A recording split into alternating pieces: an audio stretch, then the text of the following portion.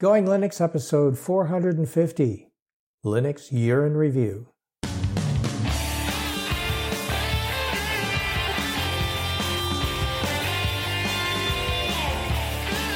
Welcome to the Going Linux podcast. I'm your host, Larry Bushy. And I'm your co-host, Bill. Whether you're new to Linux, upgrading from Windows to Linux, or just thinking about moving to Linux, this podcast will provide you with valuable information and advice that will help you in Going Linux. We hope that you find this and all our episodes helpful in learning about Linux and open source applications and using them to get things done. If you want to send us feedback, you can send us an email. GoingLinux@gmail.com is the email address, and our voicemail line is 1-904-468-7889. In today's episode, Linux Year in Review. Hello, Bill. Hey, Larry, how was your holidays? Very, very good. Welcome back from the holidays, and welcome back to our audience. Yes. Who was very quiet over the holidays. Uh-oh. Yeah, they're playing with all the new tech. That's what it is, I think. Yeah, that and busy with family and all that other good stuff. And I know there are other holidays in other parts of the world, so don't give me that. Come on. It's not just a North America thing. Well, all right. I do have to ask, because it's really a requirement. Did you get any new tech? Let's see. I got a new NVMe drive, but I've already mentioned that. I got that before Christmas. I actually didn't get anything significant. Let me check my desk here and see if there's anything on here that I haven't thought about in a while. New arrangement of my stuff on my desk. But other than that, no, I think we're good. How about you? I actually, yes, I did. But it's not what you'd call super advanced. I got a kit to make a DaVinci clock based on it's not very big. It's I haven't even started yet. I just because it has all the little parts and stuff, but it's based on design by Leonardo da Vinci, and I had seen this.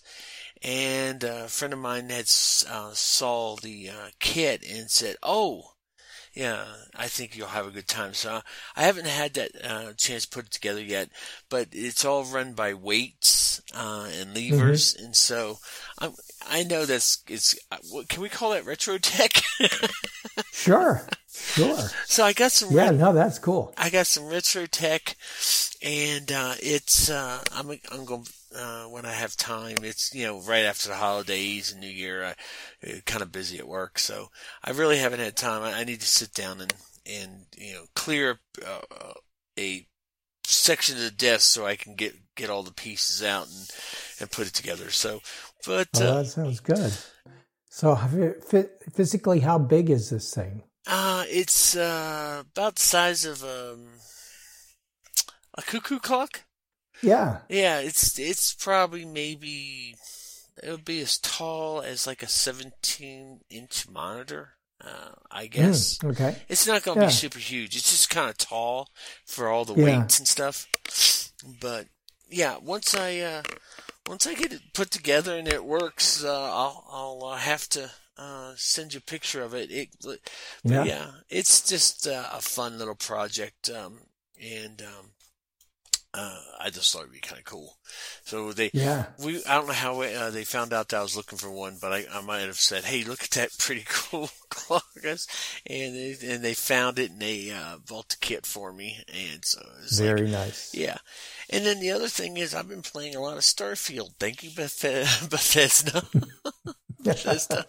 There you go. On Linux, all right. and.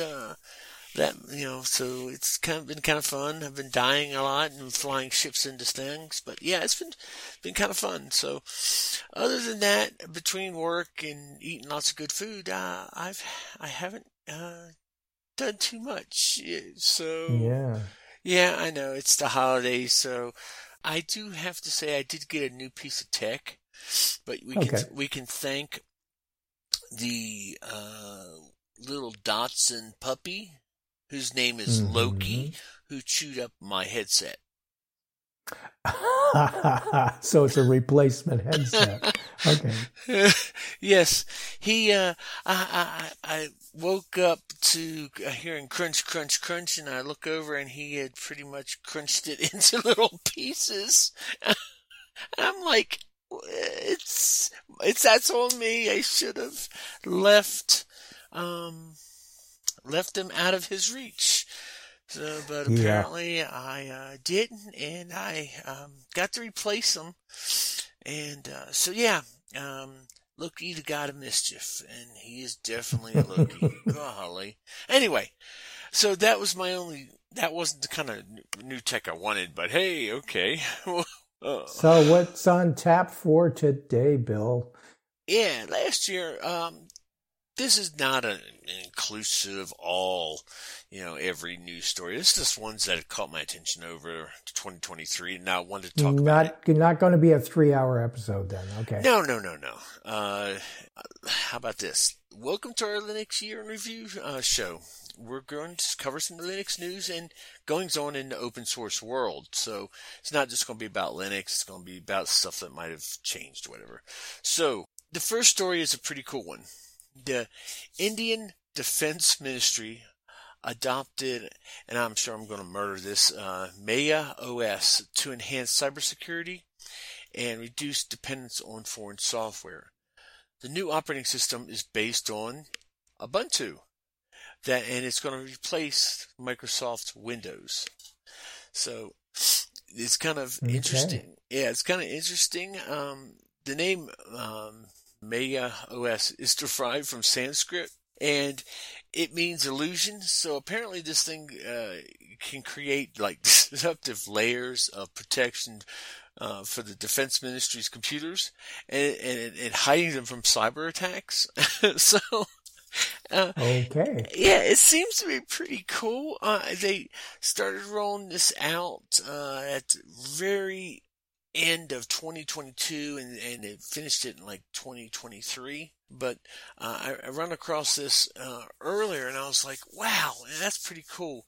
And what the big thing was is that they kept getting attacked, and right now there's like the 3 defense branches that are using it, but if it works well, that they're going to probably move it to other parts of the government. But they wanted to be able to control, and here's this thing that's always interesting. And look at the source code and make sure that there's nothing nefarious going on. You can't quite do that with Microsoft Windows. You just got to kind of take their word for it. So yeah, and we know how reliable Microsoft is at filling in all the blanks. Yeah. So that's good. So is this Maya or Maya OS available to the public? I mean, is it really open source, or is it a proprietary adaptation of Ubuntu? Okay, so I heard that you can download it. I wasn't able to find it because I can't read the language. I included the link to the Defense Ministry's page where you supposedly one of the links will let you download it and look at it, but I couldn't find it, and I wasn't going to sit there and click around stuff. My luck, I'd end up sending a missile over to my house or something. But yeah, it's. I heard it's available if any of our listeners can find it. I hear some people that have actually seen it and use it, and they say they've got it where it resembles Microsoft Windows, so it's just easy for everybody to use it. I mean, the interface they don't have a problem with. It's all the stuff of not being able to control, when it's updated and if there's anything hidden in the code. And you just can't tell with Windows, right? Yeah, and if you using that to control or your defense ministry, I can understand why being able to look at the code and make the changes or or keep anything from changing is important. So I thought it was a pretty cool story, and apparently it's working well so far. Okay. That's new news to me, even though it's probably old news to those who follow that kind of stuff. Yeah, it was kind of fun. Yeah. Okay. Well, this next one I did hear about. The Vim originator and founder passed away. Vim, of course, is a text editor for the terminal. And Bram Molenaar, I think is how you would pronounce his name, and if not, I apologize. He was the creator and maintainer and benevolent dictator for life of Vim, Derivative Text Editor, as it's called. And he passed away on August 3rd, 2023 at the age of 62. And we'll have a Wikipedia link in the show notes. Yeah. Have you used Vim? I have tried to use Vim. I used it for about 15 minutes, and that did it for me. I thought graphical text editors are simple, but they'll work. Yeah, that's really sad to hear about Bram. Like I said, I know there's some people that love Vim. I've tried using it once or twice, and I'm like, no, I never, thank you. but other people have probably taken that work and built upon it and stuff. So I was really sad to hear about his passing. So our next story is about a Linux distribution, Larry, that is becoming popular, and it's called NixOS. Now, I want to say it's not a new user-friendly Linux distribution. I'm putting this story in the show for some of our more technical listeners. I started playing with it myself, but there seems to be a lot of increasing demand for Nix engineers. And the thing with Nix engineers is that even though the project's been around for like 20 years, it's now just finally coming to fruition, or people are starting to notice it. Everything's done via like a one text file, so it's different than most Linux distributions. You're able to reproduce the same system via a text file. So it's reproducible every time. So I think that's why there's a lot of companies that would want to use something like this. And so they need Nix engineers. And since there's not a lot of people that know how to use Nix and get it set up, that, hey, maybe one of our more technical listeners can pick up some work. Yeah, there you go. So immutable operating system is kind of what they call it, right? Yeah, now I'm not the expert on Nix. I just started playing with it not too long ago, but I believe you can't call it.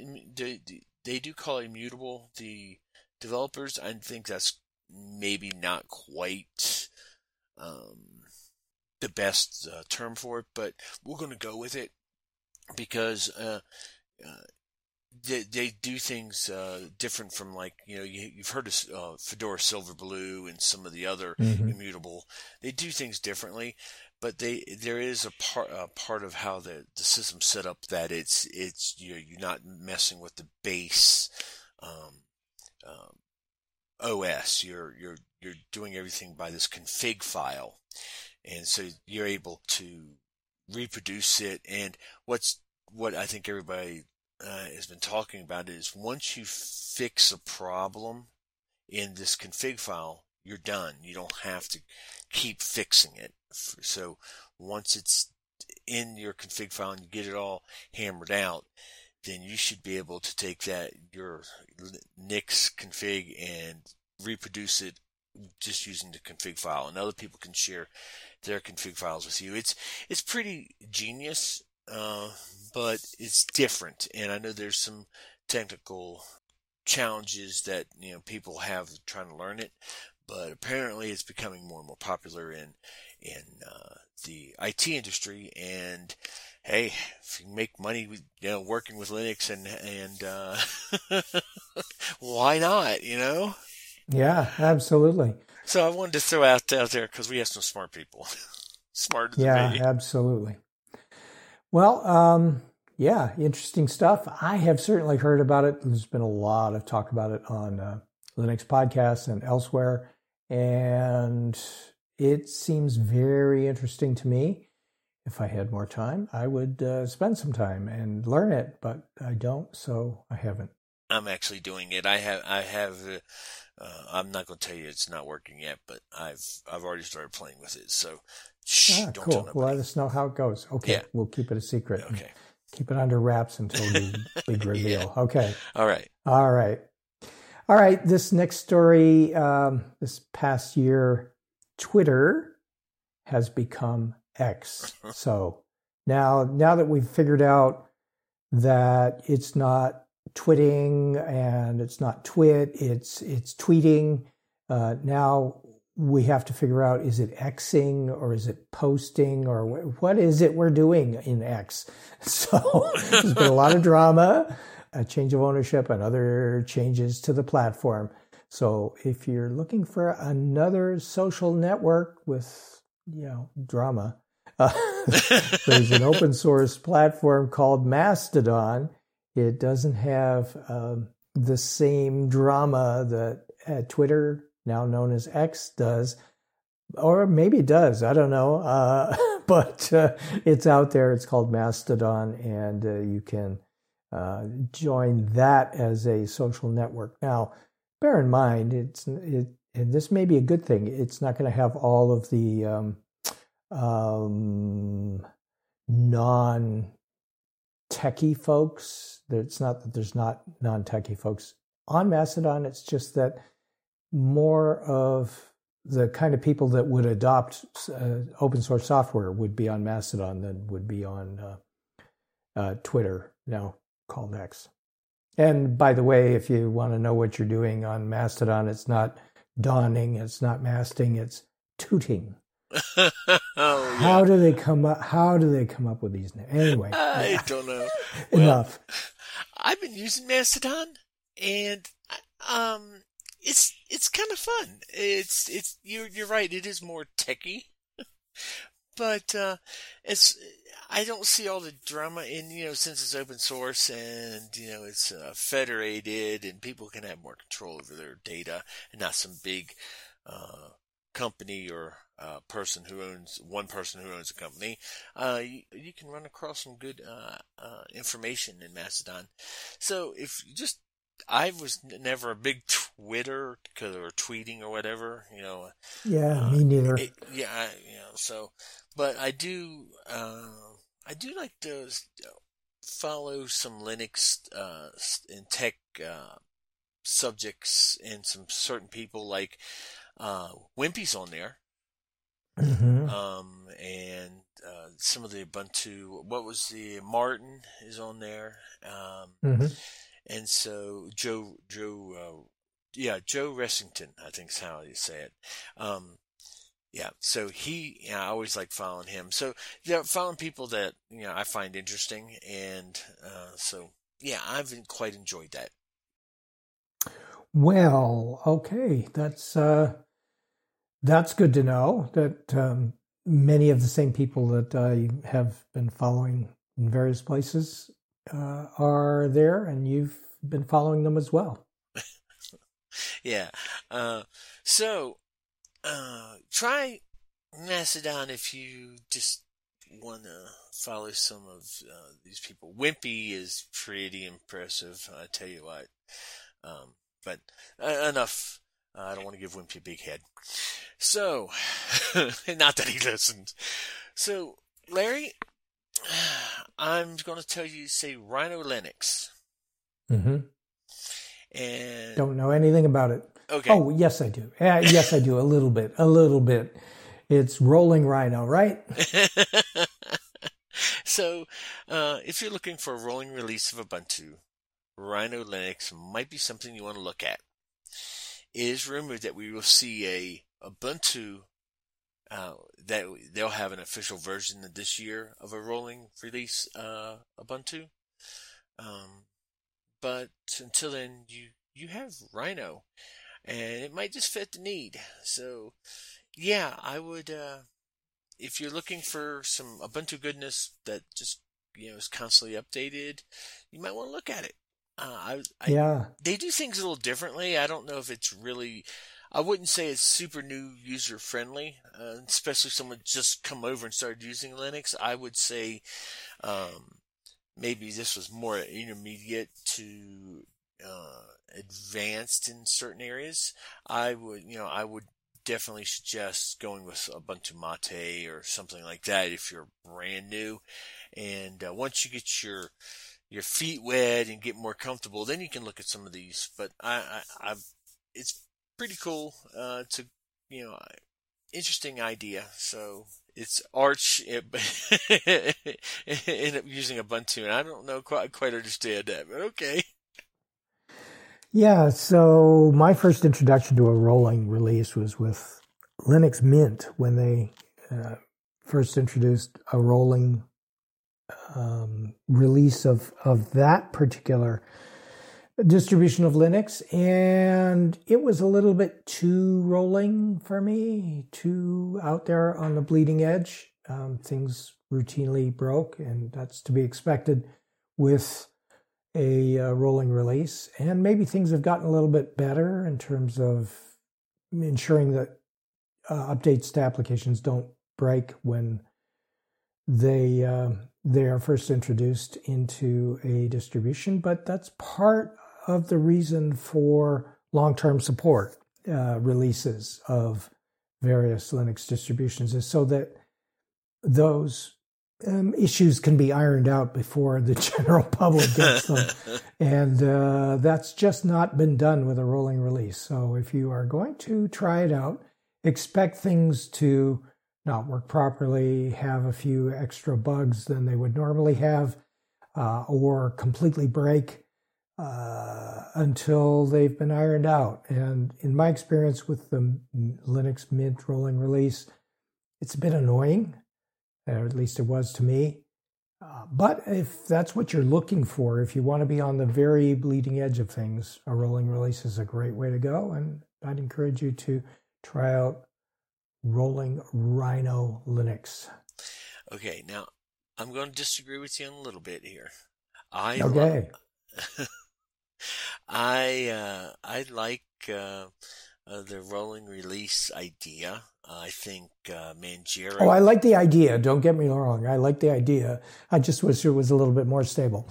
Yeah, Manjaro is not as bleeding edge, but they do hold some packages back for quality testing.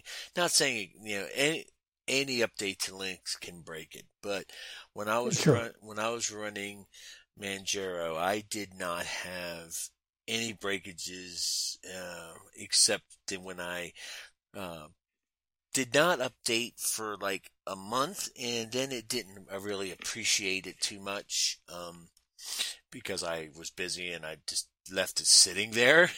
And it could have also been that I let the battery die in the laptop when I was running, but I'm not going to say that. Yeah. So okay. Manjaro was very stable. I know people in Arch. They like. I like Arch in certain as they make it easier, and we're going to be discussing a new Arch for beginners later in the show. So I don't know. I like the idea. But I see what you're saying. If you want something that's going to work, then LTS is probably what you want. You don't want something that you have to continually update. Right. Absolutely. And don't get me wrong, the rolling releases, generally speaking, the distribution itself is pretty stable. It's the packages, because they're introducing new versions of the packages as they are released with minimal testing, just enough to make sure that they will install properly, and generally speaking, they will work, with the expectation that maybe some of the features aren't fully implemented in a new release of a package. Package, for those uninitiated in Linux, is a software package. So the applications, in other words. So there you go. So you probably don't want that to be flying your airplane during an update. Yeah, exactly. Okay. So our next story is one that's been all over the internet, and it's when Red Hat was in news after they changed how they allow the use of the source code for their RHEL, their commercial product. Enterprise Linux compatible. There was other distributions that were using the source code from it and just repackaging it and putting their logos and stuff on it. And so I guess Red Hat said, no, you need to use a different base.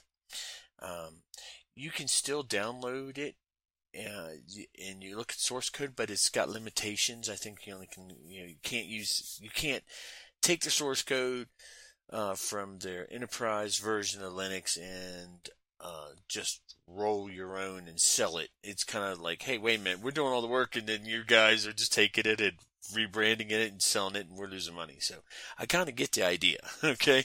Because it was just basically the same source code. I think there was like Alma Linux, Rocky Linux, a few others that used that, but they're using the CentOS Stream code base, and it's different. It doesn't have, but it still works.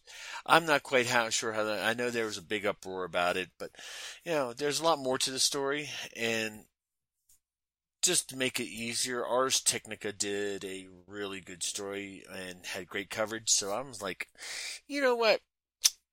Yeah, read that and then you can make your own decisions. What did you hear about this, Larry? I know you probably, it was all over the internet. Yeah, so Red Hat really had two versions originally before Red Hat became part of IBM. They had the Enterprise Linux version, which was their commercial version, where they, quite frankly, made most, if not all, of the money that they made off of the support for the Enterprise Linux version. And then there was the community-based CentOS, which was essentially all of the same things that was in the Enterprise version with the branding stripped out. And it was that CentOS version that was being copied. Now, maybe some of those other versions were using the Enterprise version and stripping out the branding themselves, but that stripping out of the branding and making sure that it was all gone is a lot of work, quite frankly. So a lot of this changed when IBM purchased and absorbed Red Hat, and once an organization that is based in open source gets incorporated into a commercial enterprise like IBM, especially one that big, oftentimes the interests of making a profit overtake the interests of maintaining open source. Now, part of what Red Hat and IBM through Red Hat distributes is still open source. The source code can still be viewed and can still be redistributed. Especially the CentOS Stream, as you called it. But the enterprise version is a little more controlled, if you will. So that is probably oversimplifying. Neither one of us works for Red Hat or for IBM, so we don't know the full story. But that's as I understand it. So read the Ars Technica article and you can make your own decision. But it was such a big story that I didn't want to not mention it.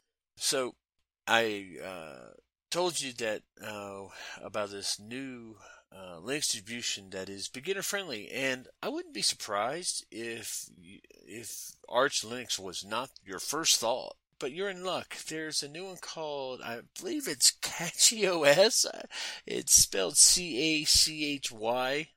So I'm sure it's like Cachy, but oh well. I will murder a name, as everybody knows. Might be just what you're looking for. It's a right now they have a KDE version and a GNOME version. It's you're using the Calamares installer. It's supposed to be very new, user friendly. I'm not going to recommend it just yet because after I get done playing with Nix, I'm going to look at this. So many things, so little time, and I have looked and seen a few examples of it running and stuff. I still would have a hard time saying this should be your first Linux distribution, especially if you're brand new. I still say go with Ubuntu Mate, go with Ubuntu, go with Linux Mint, go with like Zorin OS, anything like that. That you're not going to have to worry about things changing so fast, because if you bork something and you don't know how to fix it or roll it back on an Arch system, it can cause problems, and we don't want to frustrate you. So I think I still need to stress Ubuntu Mate is probably one of your best choices because you have so many options of interface and stuff that you can use.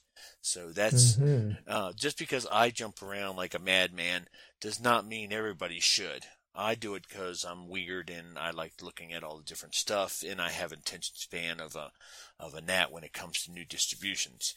But that being said, any of the Linuxes that you download that are geared to new users doesn't mean that you can't use them as an advanced user. It just means that they're geared to ease you into the open source world and using Linux. So, yeah, right. I wanted to make that clear. So I have to give. I know we sound like shills for Ubuntu Mate, but through trial and error, Ubuntu Mate has always seemed to be there to make things easier for quality of life. They're constantly making things easier to use, more polished. So I have to say, I'm not a shill for Ubuntu Mate, but I have to say, when it's one of the best solutions out there, that's the one I think you should look at first. And then once you get your feet wet, then if you want to get into like an Arch, Linux or whatever, then you could go to this one and kind of be eased into using Arch. But I'm sorry, I got on a rant. I just wanted everybody to know that just because they say it's for new users, sometimes it's not the best place to start. Right. Yeah, and lots of folks will use Ubuntu Mate, they will use Ubuntu, they will use Linux Mint, or the various flavors of Ubuntu, and use it quite productively. And as new users, as well as very advanced professional users, as well as the Red Hat and various other versions of distributions, Arch and Manjaro and others that we talk about. But we don't test all of the distributions thoroughly. If we run across one that has promise of being one that we can recommend to new users, we'll test that out and use it for a while. And through our evaluations, Ubuntu Mate has come on top for new users. That's the focus of our podcast here, so that's why we're focusing in on new users. Quickly followed by Linux Mint and maybe a few others, but between Ubuntu Mate and Mint, I think those are the two throughout this past year that we have recommended the most. And we're sticking with those until we find another one. And we're always on the hunt for another new user focused or new user compatible, if you will, Linux distribution that we could recommend. Yeah, that was a good way to see it. I went on a little tangent, but I just wanted people to know that there's no wrong answer. But anyway. It's open source. Do what you want. Okay, another story here from 2023. According to Valve's monthly reports, the gaming company, In July 2023, Linux overtook Apple's macOS as the preferred gaming operating system for the Steam platform for the first time in history. In July 2023, Linux overtook Apple's macOS on the Steam platform, and according to the data, Linux is used by 1.96% of all Steam users, while macOS counts for 1.84%. Small numbers, and the difference is even smaller. Do we know what the biggest portion is? I mean, it's less than 2% for each of them. Yeah, you remember now, you've got to kind of step back and see why this is impressive. Yes, it's not a lot, but you've got a open source operating system that for the first time is now used more than a closed source operating system by a billion trillion dollar company. So yeah, it's pretty impressive, and it's not. We all know that Microsoft Windows is the main gaming platform. But it is. I didn't know that. Yeah. Goodness, who knew? You're funny. Okay, but like I said, choice is good, and Linux, even growing small amounts, that's still a lot of users. If you have 30 million users, or 10 million users, or whatever Steam has, and 2% of that, that's still a lot of users. Yeah, I don't mean to diminish the accomplishment. That's really impressive, for sure. Yeah, and I'm going to give Valve and Steam some kudos. The Proton they're using is, I think, one of the that's helped. The Vulkan drivers and libraries have made things. So, they don't have to do this, but I think they're starting to see the writing on the wall and saying, well, maybe, let's not get rid of 500,000 people that will buy our games. They're doing it because there's some money to be made, and so I'm like, keep working on this so I can play my games, because I'm running a AAA brand new game under Linux using Vulkan and Proton, and it runs super great. So it's kind of hard to argue with. Yep, absolutely. Okay, I think we have one more story. Yeah, and this is a quick one. I just thought it was kind of funny. So the Linux creator and lead kernel developer, do you know who this is? Linus Torvalds. Yes. You might have heard of him. I might have heard of him. Might have heard of him. So Linux kernel 6.7 is, in the number of commits, over 17K non-merge commits with 1K plus merges. One of the largest kernel releases they've ever had. And these are... So I guess they've been adding lots of support. And so the kernel's getting bigger. That's where all the drivers sit, and all the, video for video cards and the AMD chips and the networking. So, Larry, the kernel's getting bigger. Yes. So, I don't know what that means in terms of stability and scalability and everything else, but it kind of makes sense that the kernel would grow, because the number of just drivers for support needs to increase, and maybe they're doing some trimming. I'm not a kernel developer. I don't know all the ins and the outs, but I hear bits and pieces.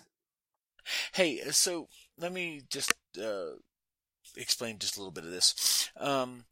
As the kernel grows, it's not a bad thing. It means that more and more hardware is supported.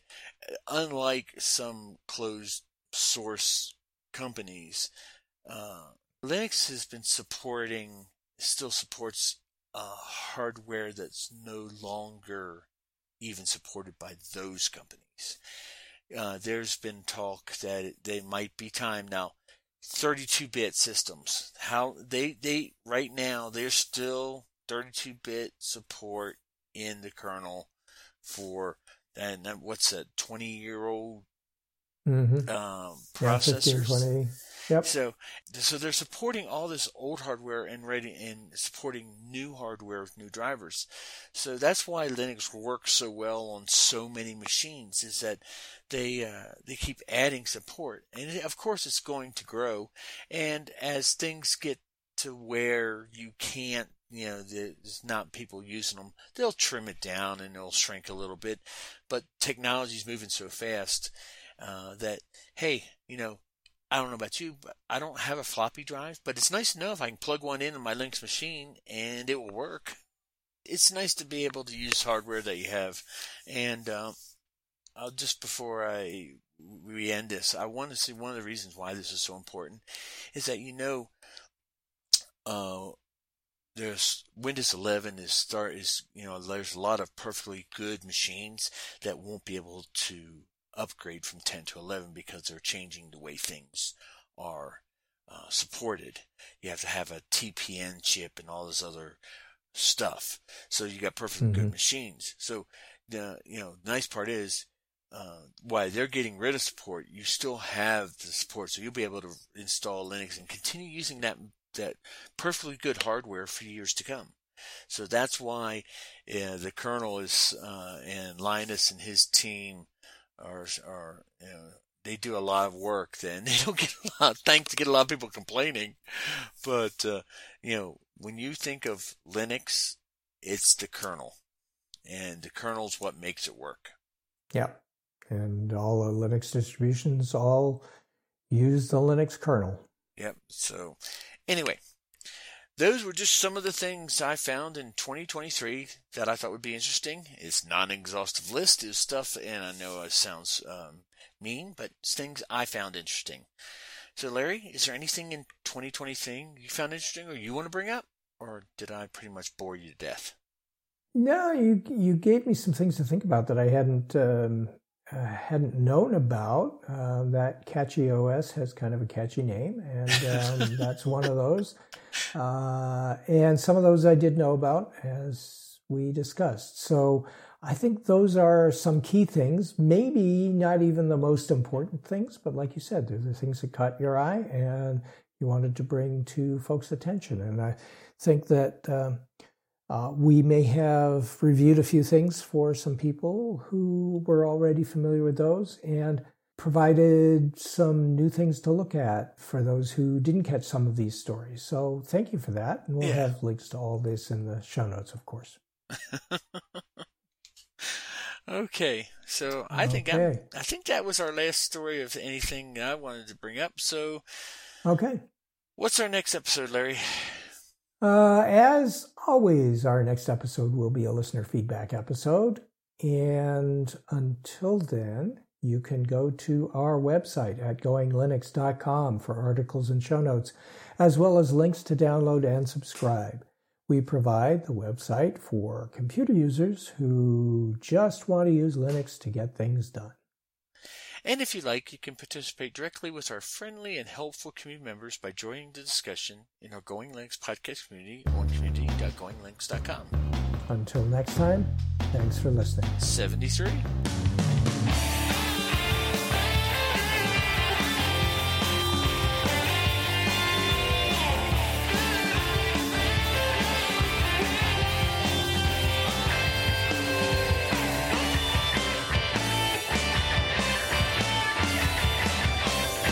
Theme music provided by Mark Blasco at podcastthemes.com.